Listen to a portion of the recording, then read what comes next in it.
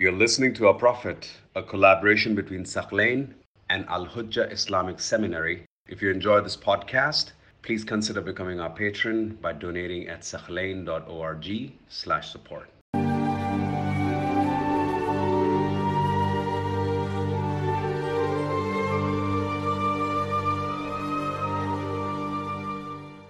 We now approach the turning point in the religion of Islam, which is the migration of the Holy Prophet ﷺ from Mecca to Medina. A number of important events happened right before the migration. We will examine those important incidents or events. Mecca was no longer suitable for the Prophet and the Muslims to stay in. There was no hope that any of the tribes in Mecca and those surrounding areas would believe in the religion of Islam, would support the Prophet ﷺ. They made it very clear to the Prophet that we will continue fighting you till the last breath. There is no hope in us embracing your message. The Prophet ﷺ also had a universal message. He brought a universal message to guide all of humanity. He brought a message that would deliver freedom to everyone, deliver guidance to everyone. And him staying in Mecca meant that the entire world is missing out on his message. They're denied from receiving his message because the Meccans had a blockade on the Prophet. They did not allow him to freely deliver the religion of Islam. And so the Prophet realized that it's unfair for all those potential Muslims who want to receive this guidance, for him to stay in a land like Mecca, not having the freedom to deliver to them the message of God.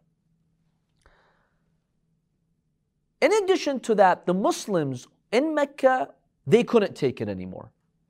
We're now talking about 13 years of constant persecution, torture, embargoes, sanctions, psychological warfare, physical torture. They couldn't take it anymore. And the Prophet realized that if he stays any longer in Mecca, even those couple of hundred Muslims who had embraced Islam, even those would eventually give up. They couldn't take it anymore. 13 years is a long time to be persecuted. So the Prophet ﷺ realized that Mecca, even though it was his hometown, even though he grew up there, he was born there, even though it housed the Kaaba, the house of God, but he realized it's no longer appropriate to stay in Mecca, and that they would have to migrate. They would have to leave the city. So the Prophet ﷺ decides to migrate to the city of Medina, which was called Yathrib at the time. Now, why Medina? Out of all places on earth, why Medina? First of all, the Prophet wanted a place that was geographically close to Mecca. You don't want a very far place you could easily migrate to. It's close to Mecca, so you know what's going on in Mecca. It was very important for the Muslims to know what's going on in Mecca. What are the pagans up to? Mecca was the stronghold of the pagans because pilgrims would go there. So it was very important for Muslims to stay somewhere close. Because if Quraysh maintain that stronghold and they're free to do whatever they want, they will stop people from embracing the religion of Islam. So the Prophet wanted a place that's kind of far. It's like 400 kilometers to the north, but it's not too far. So we can keep an eye on what the pagans are doing, what they're up to, what their next scheme is. So you needed a city that wasn't too far from Mecca. So that was one factor that made the Prophet choose Medina, or made Allah subhanahu wa ta'ala choose Medina for him. Number two, being in Medina allowed the Muslims to exercise pressure on the Meccans. Why? Because remember, the Meccans in their business and trade, what route would they take? They would go to Syria. Syria's to the north. So their caravans would pass by Medina. Now, during those 13 years, Quraysh were free to persecute Muslims. Who's going to punish them? Who's going to hold them accountable? No one. Muslims were weak. They couldn't hold them accountable. But now that the Muslims are in Medina, they have leverage over the Meccans. How? If you continue fighting us, we'll cut off your path of the caravans. We won't let you go to Syria. We won't let your caravans go back. And this was a very big threat to their economy. So this actually made Meccans take Muslims seriously. Stop your aggression. In Mecca, there were no consequences for the pagans. Do whatever you want to the Muslims. Who's going to stop you? Nobody. But now that the Muslims were in a place like Medina, which is in the direct path of their caravans, now they had to think twice. Don't think you could persecute the Prophet and Muslims whenever you want. No, there are consequences. There's retaliation. They're going to stop your caravans. So this was another factor why the Prophet ﷺ chose the city of Medina. The third factor, the people of Medina, out of all people in the Arabian Peninsula, they signaled to the Prophet that will embrace you. Many of them became Muslim. They were open to the message of the Prophet. So it made sense for him to go to a place like Medina. Other tribes were hostile. We talked about Ta'if, if you remember. The people of Ta'if were hostile. They didn't welcome the Prophet. In fact, they chased him and stoned him. The only people who really embraced the Prophet were the people of Medina. So it made sense for the Prophet to consider Medina as the point of migration. And finally, the fourth factor, there was relative freedom in Medina. You didn't have a government that would persecute you. It was a free society, relatively speaking. And the Prophet did find that freedom to preach Islam. Had he gone to the Roman Empire, there's a strong Roman ruler. It's not going to let you preach another religion. Had he gone to the Persian Empire, same thing. You have a strong Persian government or ruler. There is no freedom there. So really, Medina was the best option. It was a viable option to go for migration. So the Prophet ﷺ, he communicates to the Muslims to start going to the city of Medina. And Allah subhanahu wa ta'ala commands them in the Quran to start the hijrah, which literally means the migration. In Islamic law, hijrah sometimes becomes wajib. Migration becomes necessary. When your religion is threatened, you can no longer practice your beliefs, your honor and dignity is violated, Islam tells you migrate. In fact, there's a verse in the Holy Quran that rebukes and condemns those who don't migrate and they lose their faith as a result of that. Allah subhanahu wa ta'ala states in the Holy Quran, إِنَّ الَّذِينَ تَوَفَّاهُمُ الْمَلَائِكَةُ ظَالِمِي أَنفُسِهِمْ.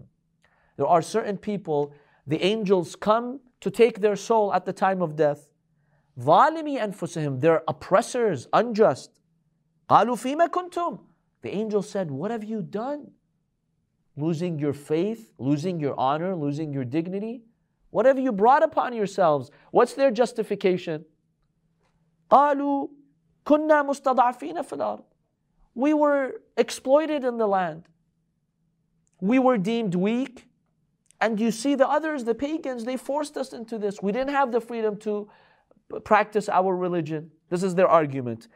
What do the angels tell them? قالوا ألم تكن أرض الله واسعة فتهاجروا فيها. The angels will tell them, isn't the land of God vast? Couldn't you have migrated? Who forced you to stay here? Who forced you to stay in this city that made you lose your religion? Leave, migrate. So the Holy Quran commanded those Muslims that you have to migrate. It's wajib. Yes. So this verse that I recited, I'll give you the reference. Is that in Surah An-Nisa? 1 second, I'll get you the reference. So that is Surah An-Nisa, verse 97. So 497. So Allah subhanahu wa ta'ala is the owner of the land. He's the owner of the earth. If one place is impeding you from your religious progress, even your economic progress, go somewhere else. Yes, it requires sacrifice. It's not easy, but this is part of our test. Allah subhanahu wa ta'ala tests us in this life. And this is, by the way, a lesson for us today. about migration. If anyone lives in an area that is hostile to your religious values, to your honor, your principles, your beliefs, and you can no longer practice your faith, especially your younger generation, find another place. You don't have to be stuck in that place just because you were born there, for example. Now, while in the last century, we saw a migration to the West, because in many, unfortunately, Muslim societies, people were no longer able to practice their religion freely. There was a lot of religious persecution, so Muslims found freedom in Western countries. Unfortunately, today we see the opposite happening in some Western countries, without naming any, but some countries that are, for example, imposing a ban on the hijab, right? Now the ban has to start somewhere. So initially they start with public places. Then they, move on to banning, for example, the full veil, the burqa or whatever, the niqab. And then one day in the next 5 years, in the next 10 years, they're going to ban hijab altogether. If you live in a society like that, where you see you no longer can practice your faith, the Quran says, migrate. You don't have to stay there. If you can stay there and fight for your rights, yes, do that. But if it reached a point where you can no longer defend your rights and you will lose your next generation, migrate. This is an Islamic obligation. To secure your principles and values and beliefs, sometimes you would have to migrate. So the religion of Islam teaches us that your religion comes before your land, before your culture, before your home, before your wealth, before all other interests that you have. This is your primary interest, because this is what will determine your fate for eternity on the Day of Judgment. So don't spoil it, don't squander it. And migration really has many benefits. It gives you not just religious freedom, new opportunities, economic freedom. Look at the immigrants here. The United States is a land of immigrants. And if I remember once I read about a study on the Fortune 500 companies. 40% of these companies were established by immigrants or the sons of immigrants, which tells you that when immigrants come to a new society, they really realize their full potential. So migration has many benefits. Even if you're concerned about your financial economic state, if you migrate, especially for the sake of Allah subhanahu wa ta'ala will open new paths for you. So yes, it's a sacrifice and you're leaving your old hometown, but remember that Allah subhanahu wa ta'ala will compensate you.